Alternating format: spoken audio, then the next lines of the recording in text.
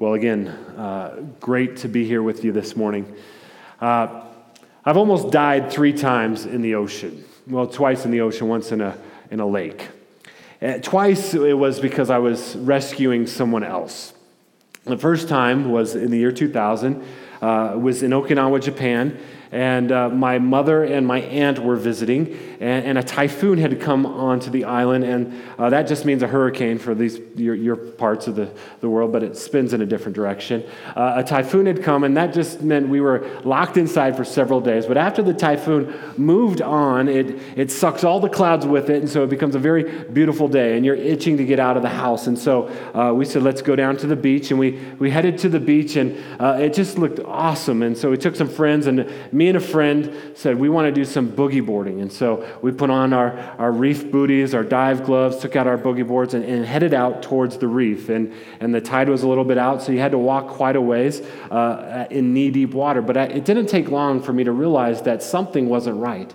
Though everything looked fine on the surface, this wasn't right, because I looked down and it felt like I was standing in a river, not because of the waves coming in and out, but because of the riptide going side to side. And I said to my buddy, I said, hey, Brandon, I don't think we should be out here. I'm going to head back in. I said, okay. And as I was heading back in, I noticed off to the side, about 100 yards, some divers that were coming back. They apparently wanted to get out as well, and they were coming back from their dive, and they were struggling because they had to come up through this little crevasse that the riptide was coming from 2 different directions and meeting in the middle and crashing these waves right in the middle. It looked like a washing machine sort of thing. And I could tell the situation was very dangerous, and some were struggling to get out. And I saw one that would swim very, very hard and get close to where he needed to be to get up and stand up and take off his fins and walk out, only to be swept back out. And so I kind of made my way over there, and I yelled out, are you okay? And he's like, no. And he's like flailing now. I'm like, great. I don't have fins on. I don't have anything on. There's nothing I can do really to help you. So what I did is, because I realized after the fact, the reason why he was coming all the way in and getting swept out again is because he had no gloves on, and the reef was razor sharp. The lava rock's razor sharp, and so he would get there, but he couldn't hold on to the rock because it was tearing up his hands, and he'd get swept out before he could get off his fins. And so I saw this, and I think I don't even know if I said anything, but I reached down with one hand, with my gloved hand, and I reached in and I held on to the rock, and in my other hand, I stuck it under the water so that he could see as he was swimming. And so he made one last great ditch effort to swim with all of his energy to come. And holding onto the rock, I grab him and I pull him up, this Marine. He's a big guy, like 250 pounds, with a wetsuit on, a weight belt, and a 50-pound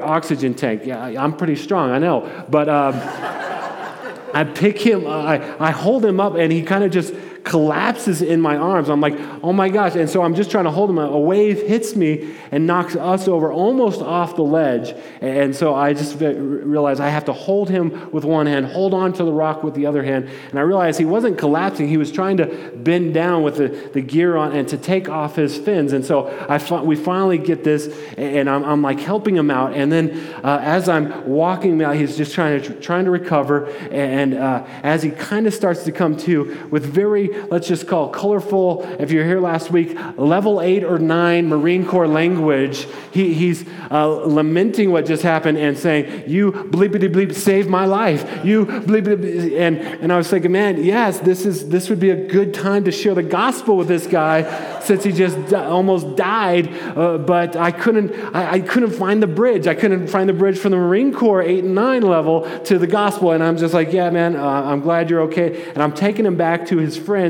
and his friends are kind of exhausted, and they look at him and they're like, what's up with you, pansy? But they didn't say pansy. He's like, this guy just bleepity bleep saved my life. And they're like, whatever, dude. And I was just like, well, have a good day. And I get it. I failed the evangelism. I saved his life, so maybe God has a purpose for him. But I head back to the beach where my mom, my aunt, my wife are sitting, enjoying a beautiful day. And they're like, what are you doing over there? I'm like, what do you mean, what am I doing? Is that one of your buddies? No, I don't go up to random people in the ocean and bear hug them from behind. No, I'm like, we almost died. I saved his life. They're like, huh? I'm like, no, that was it was a because from their vantage point, blue sky, nice ocean, beach, sunscreen, umbrella, everything looked perfect. Everything looked fine. And I think of that a lot as we've moved back, and we've moved back to the suburbs and have moved off the mission field, and I've made it no secret that it wasn't my first passion to come plant a church in the suburbs, because everything looks good. I mean, we've got manicured lawns and toes, and we've got garage doors and soccer trophies. We've got all the things that look great from the surface. And so when I said, okay, we got to move back here, God is calling us back, and so we're going to plant a church, and I kind of lamented that, but I want to let you know that God has really been encouraging me. God has really grown my heart for the suburbs. I love every week to come, whether it's in our gospel community or here on Sunday morning, and to worship God with you. Because here's the deal. I know now, even though I'm a product of the suburbs and see it from a different angle, that beyond the surface, behind the doors, there are real people created in God's image that are suffering and are distant from God, and there is pain in the suburbs. Now, you don't get any street cred from being a church planter in the suburbs, let me tell you that. So we're going to be Acts 29 church, and they're like, oh, you're going to the suburbs? Yeah, whatever, dude. But there's no street cred there. But nonetheless, God is at work. And in this place, we get to be people that are holding on to the rock that is Jesus with the gloves of the gospel and reaching out to people that are desperately in need, even though everything looks good. Everything looks fine. Maybe you saw it if you were reading my wife's blog this last week. She had a conversation with a Douglas County Health and Human Services worker, and the worker said something to her. She said, one of the biggest problems we have in Douglas County is moms that are committing suicide. These are middle class, upper class moms. These are moms that just look great on the surface, but behind the closed doors, there is a level of depression and spiritual angst that we just don't see. And so I'm loving planting a church here, and I hope we plant many other churches here. Now, we're in this series that we're called The Pursuit of Joy, that we believe as a church, our vision statement is we exist for the glory of God and the joy of all people. And we believe those are not two separate things, that's one thing, that God is most glorified in us when we are most satisfied in Him. That we're made for joy. We were made to delight in God, but we because of our sin and our rebellion, we sell out for things of lesser joy and lesser delight. And last week, when we were here, I read a little bit of it this week. We read about how Paul's one all-consuming passion was to know Jesus. And we talked about there's a difference between knowing a lot about Jesus and knowing Jesus and experiencing gnosko, knowing Jesus. There's a difference between knowing about ice cream and the ingredients and how it's made and when the creamy texture hits the roof of your mouth on a hot summer day. Those are very different things. And so Paul says, this is my passion. Now, here's the deal, though. We have competing passions. All of us have competing passions. Maybe all of us could say, yes, that's my passion too. I remember when I was a little kid, my passion was to be Steve Watson, wide receiver of the Denver Broncos. Mid-'80s, early 80s or so. And so when recess bell rang, I lived for recess. I don't remember anything in school, but on the gravel field at Highlands Elementary School, I was Steve Watson when we played football. And so that was what I just tried to be. But so I would say that was my passion. But you know what? Besides the physical limitations, I also like to play video games. And I like to be lazy. And I like to do 1,000 other things that prevented me from becoming the next Steve Watson. A few years ago, I saw Steve Watson in church actually. The church would let out, and in the offices there, I walk by, and when famous people are near me, like, I don't introduce myself. I just say their name. I'm like, Steve Watson. And he's got these massive hands, which is also a reason why I'm not a receiver. And he's got these massive hands, and he shakes my hand, and I was just like, I wanted to be you when I grow up. And he's like, dude, you're 35, okay? I don't think you need to have, no, he didn't say that, but I could see it in his eyes. But anyway, we all have passions, but there's competing passions. And so we all have relational, spiritual, physical passions, we would say. For example, relationally, I want to be a good husband and a good father, but you know what? I also want to pursue all my hobbies and my own interests, and sometimes they are in conflict. Or I want to be in really good shape, and I really also want to eat a lot of chocolate cake. And so that doesn't always come together. Or we might say, financially, I want to be generous. I want to have some margin in my life, and I want to just have God use me in that way. But I also kind of like to go out to eat all the time. And so there's always going to be competing passions. Same thing spiritually. I want to know Christ. Paul, what did Paul say? He said in verse 8, actually, I want to know Christ and the surpassing worth, that's what it was, verse 8. Indeed, I count everything as lost because of the surpassing worth of knowing Christ Jesus, my Lord. So we can say that, and that's easy to say, but the question is, how do we line up what we say with what we do? There's this principle throughout the Bible, especially found in the book of Proverbs, that we call the principle of the path. And that just simply is this, that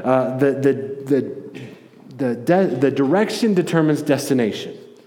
So not your intentions, not all the good thoughts in the world, but the direction that you're on will determine your destination. It's not a revolutionary idea, but it's a principle that you can't break, it'll break you. So if I want to go to California and I get on I-70, I better go west, because if I go east, I'll end up in St. Louis. No matter how much I really want to go to California, if I go east, I end up in St. Louis. It's the principle of the path. So Paul says, I want to know the surpassing worth of Jesus. But now he says, and this is the path I'm on. He's going to show us a path. If that's true of you this morning, and I hope it is, because there is nothing more valuable in the universe than knowing and experiencing Jesus Christ. All things were made by him and for him, Scripture tells us. Well, this is what happens when I don't use my notes. I did have one quote from The Imperfect Disciple. I read this book this last week. He's just speaking about the suburbs, and I'll read that to you real quick. He said this, Jared Wilson, he says, I think the spirit at work in the suburbs tends to smother the Christian spirit. The message of the suburbs, in a nutshell, is self-empowerment, self-enhancement, self-fulfillment. Self is at the center of all things, and all things serve the self. The primary values of suburbia are convenience, abundance, and comfort. In suburbia, you can have it all, and you can get it made to order in a supersized cup with an insulated sleeve.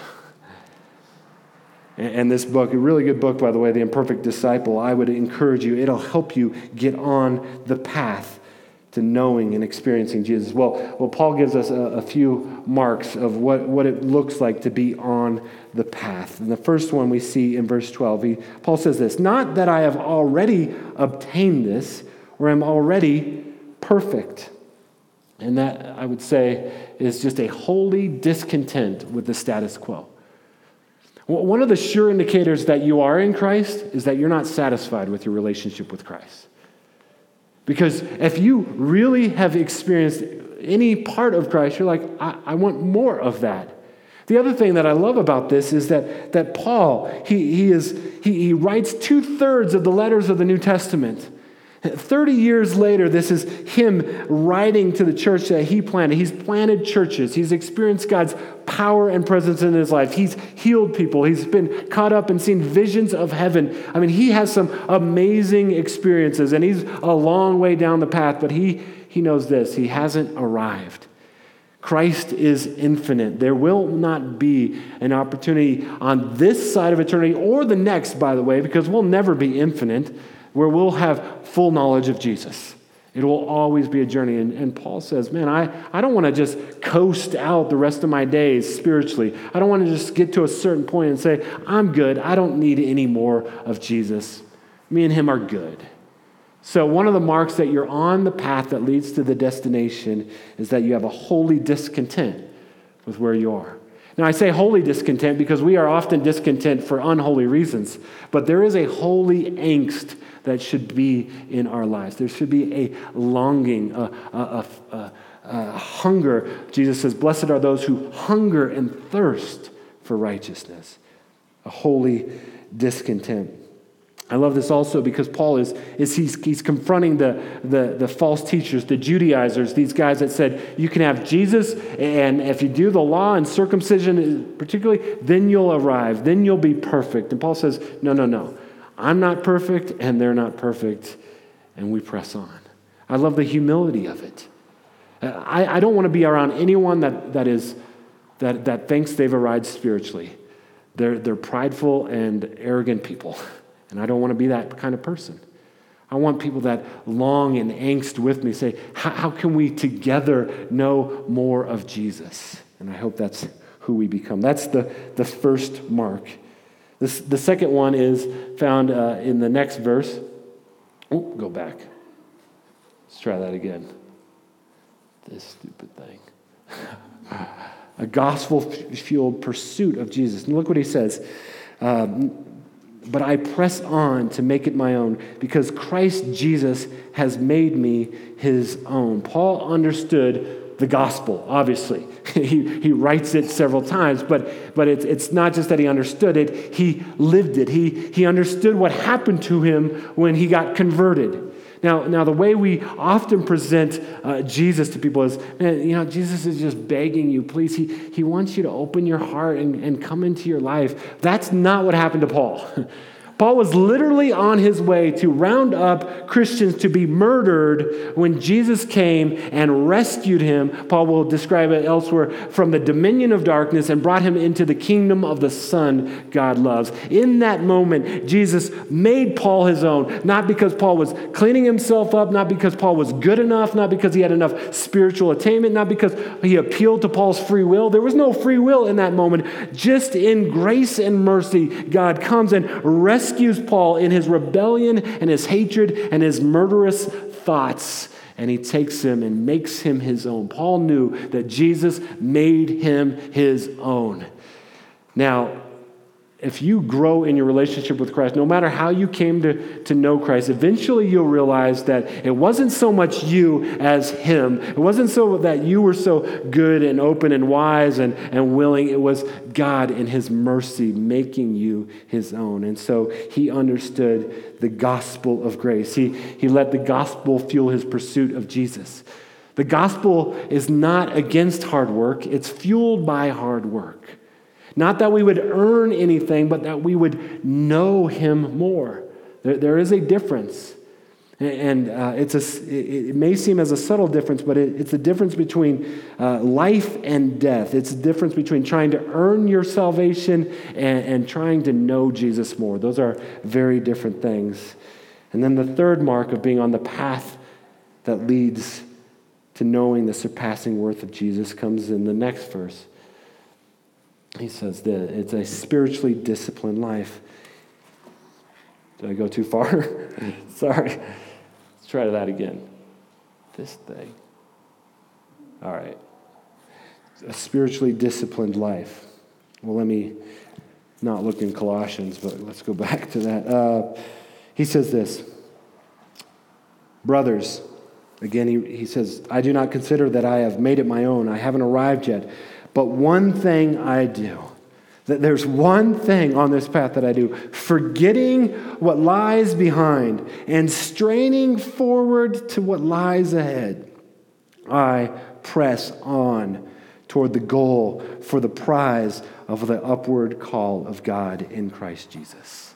Paul often would refer to the world of sports to draw a parallel to the world of pursuing Christ. He says it's a great picture. Because when you understand sports and you understand what it means to be an athlete and you understand what it means to train and strive in such a way as to win a prize, when you get that hint that is present in front of us, then you start to understand what it means to be on the path to know the surpassing worth of Jesus. He says, I do not consider I've had one thing I do, forgetting what lies behind. It's this picture of this runner. No marathon runner, 26.2 miles, stops at mile 25 and is like, hey, look how far I've come. Hey, check this. Where are you guys going? Check this out. Look at all the, no, that's not the time to stop. He hasn't arrived yet. And so don't turn around. I watch these videos sometimes, and it was a compilation of all these videos where guys would get almost to the finish line and they would be on their bike, they'd raise their hands or they'd pull up and they didn't know that there was someone right behind them and pass them up and they lose. It's just the saddest, most hilarious thing. And because it's just like, the arrogance of it, like, I've arrived, I've won, but Paul's saying, no, I strive, I press on, I push forward. He says it again to the Corinthians and also to Timothy, but in the Corinthians he says this, do you not know that in a race all the runners run, but only one receives the prize? So run that you may obtain it. Every athlete exercises self-control in all things. They do it to receive a perishable wreath, but we an imperishable. So I do not run aimlessly. I do not box as one beating the air, but I discipline my body and keep it under control, lest after preaching to others, I myself should be disqualified. Grace is not opposed to hard work. We work hard because we're fueled by His grace to know and experience the surpassing worth of Jesus. I love D.A. Carson's quote on this. He says this in his book. Well, actually, I'll share that later. See, I'm all over the place today. No, when Paul says, I want you to think about sports, I think about the Olympics, right? I think about all the events that we would never watch otherwise, but when it's the Olympic time, man, these guys are skiing and shooting guns. Let's put that on the screen. Whatever the case may be, there's something about the Olympics that makes my wife cry because they work so hard to get to that point. But when I think about this passage and I think about what Paul's saying, I think if Paul was here today, I think he would say, so I want you to think about Michael Phelps. I want you to think about the most decorated Olympian in the history of the Olympics. The guy who has 27 medals and 23 of them are gold medals. I want you to think about that. I want you to think about specifically, even though he's been to 5 Olympics, I want you to think about 2008 Beijing at the very peak of his career. And the question going into those Olympics was, could Michael Phelps beat the record and get 8 gold medals? The record was 7, held by Mark Spitz, 1972, but Phelps would be swimming in 8 different events, and could he win all 8 of them? And as you went along in the Olympics, we were in Okinawa, so we get to watch it live because it was in Beijing, just a couple hours away. And so we'd watch it. We saw Michael get his first gold and his second gold and break this world record and get his third, fourth. But now he's getting tired, and the margin of victory is getting smaller and smaller. And his fifth, and he's got to qualify for this race and then race for the gold on this race within like an hour. And then he got his 5th and he got his 6th. But then the 7th came up. The 7th was the 100-meter butterfly. It's just down and back. And he wasn't necessarily favored to win that race. A Serbian named Kavic was favored to win the race. And so the question of Olympic history is this the point where Michael's going to fail? Is this where he's not going to get the gold? And so as they started out, he gets slowly off the block. Immediately he's a half a stroke behind, and he begins to fall further so that he's in 4th and 5th place at the turn. I'll pick it up at the turn. We're not sure if that's a good enough energy for this race. I think he's going to get a big turn here, but Kavic is taking it to him. Well, very, very tight indeed. Phelps hasn't got the greatest turn either. Now Phelps must come back in 5.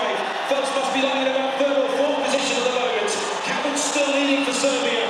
Is it going to be the 7th hurdle that he's going to fall at? He's coming back. He's coming back very strongly, Michael Phelps. Surely he can't do this from this pace. Michael Phelps is coming back at 5. Is he going to touch? No, he's not. Oh, no! Oh, yes, he is.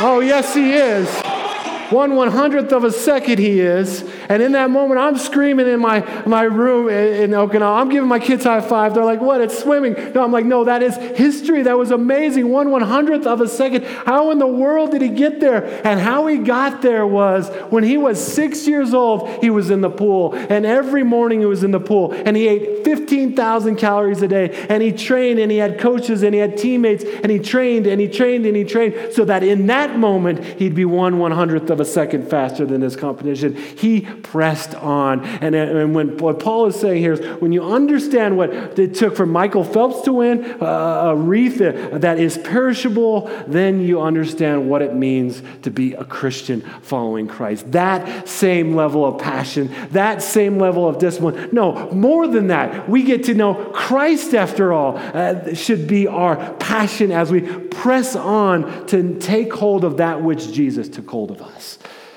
And so we have competing passions, but when you understand that and you understand the glory, I love sports. I mean, they get a bad rap. Certainly, there is a lot of idolatry to them, but there's a hint of the spiritual life. There's a hint of glory. There's a hint of heaven when you see someone that has worked so hard and done so much.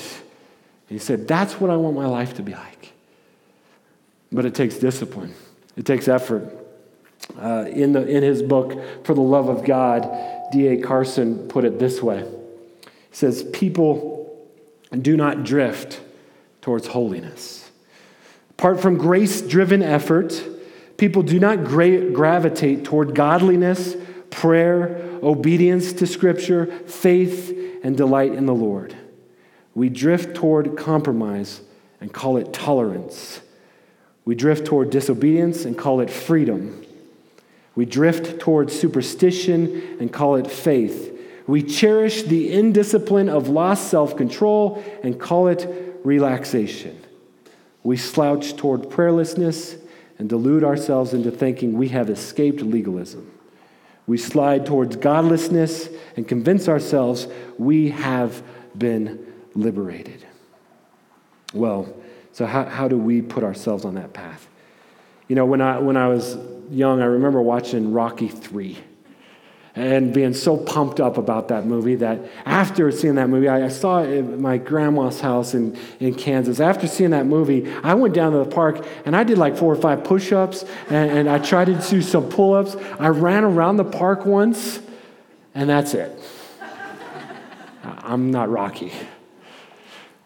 But here's the thing I don't want you to do as we move out of here this morning.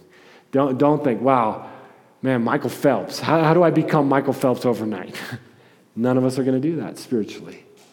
But you can do one thing, one tiny thing. If you understand that a small change in one area of your life actually does have a ripple effect to all areas of your life. And so each of us this week could make one tweak. So I'm going to list a few things that are God's means for God's ends for being on the path. Now, again, I don't want you to do all of them. I want you to, between you and God, say, what's one thing that I can begin to train and reflect these marks? Look what he says here in verse 13. He says, let those of us who are mature think this way.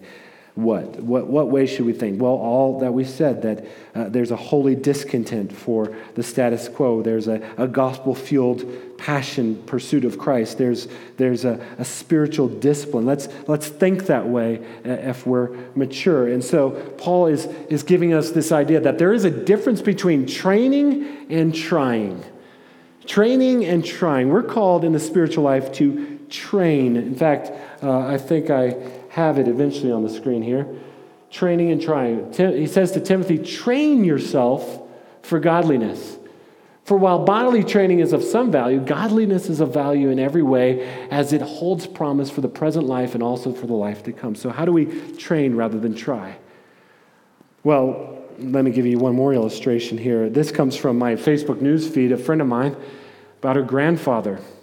And it was a news article from the Gold Hills Tribune, a small little town in California. But here's how it started. Listen to this.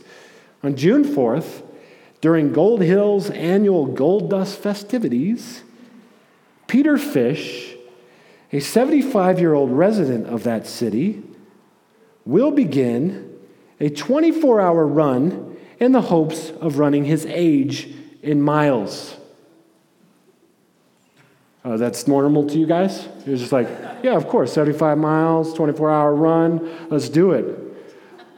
No, let me read that again. He's 75 years old, begin a 24-hour run in hopes of running his age in miles. And you know what? He didn't just try.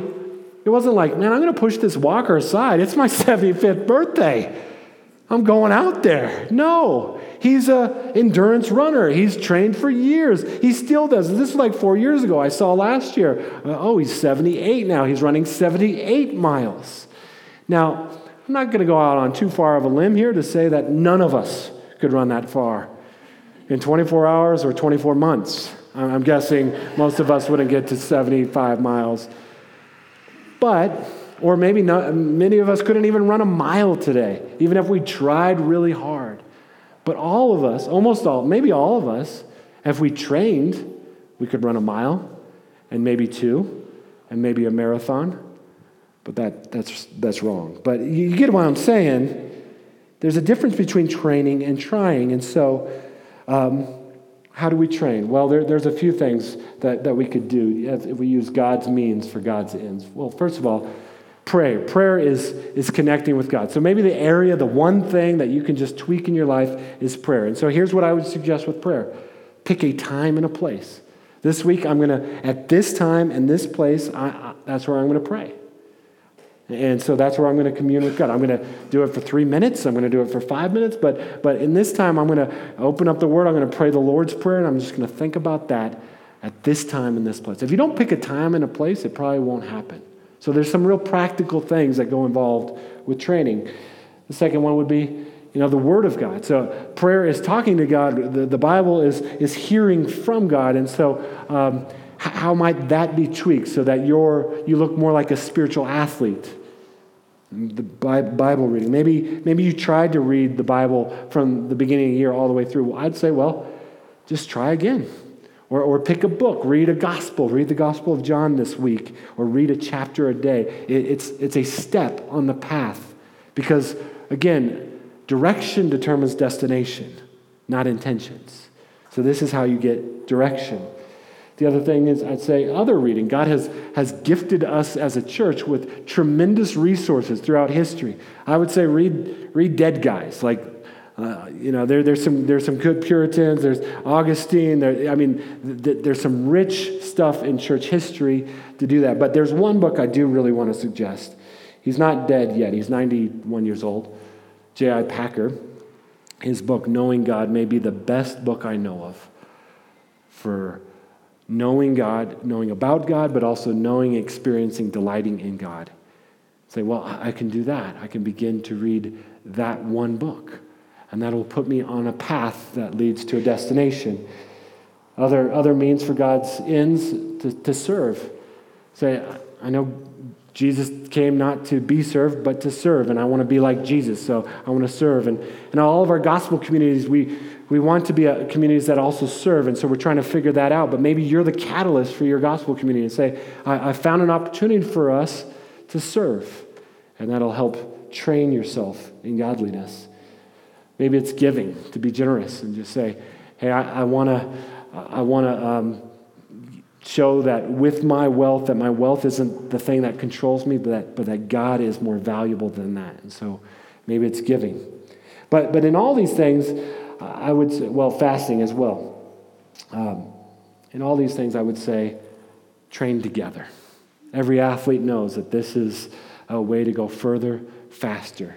That's why Paul says in verse 17, brothers, join in imitating me and keep your eyes on those who walk according to the example you have in us.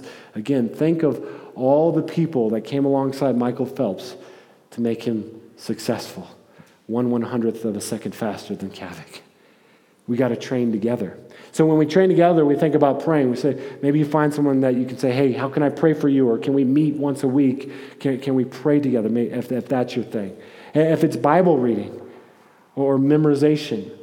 I memorize best and almost exclusively when I have other guys doing it with me. Like when I memorized the book of Philippians, it wasn't because I was spiritually strong myself. It's because we did do Philippians when I did this at the harbor, but when we did Colossians, I had 3 or 4 other guys that we met with every week, and we kind of went through it. That was spurring me on. It's like the guy standing over you on the bench press and like, you can do one more. You said one more 3 times ago. One more, one more, one more. So we train together. Same thing with reading. Maybe you want to read Knowing God. Well, you can go further, faster if you find 2 or 3 other people that say, hey, will you read this book with me? We'll get together and discuss it each week. We'll read a chapter together. You know what will happen is the night before you're supposed to meet, you'll read the chapter. That's how I work. I don't know if that's you, but because we're training together, it spurs one another on, as Hebrews 10:24 says. Same thing with serving, giving, and fasting. So let me just close our time here. Let me just, again, think about this as we train together. Everything looks good on the surface, but there are people that desperately need the message of the gospel out there. And we put on the gloves of the gospel, and we hold on to the rock that is Christ, and we reach out our hand. And the reason we meet every week like this, and the reason we meet in each other's homes, is because these are those brief moments that we get out of the current of this world, and we're reminded of what's true and what's right. So we do that for one another. That's why our gospel communities and our church attendance is important, because I need you and you need me.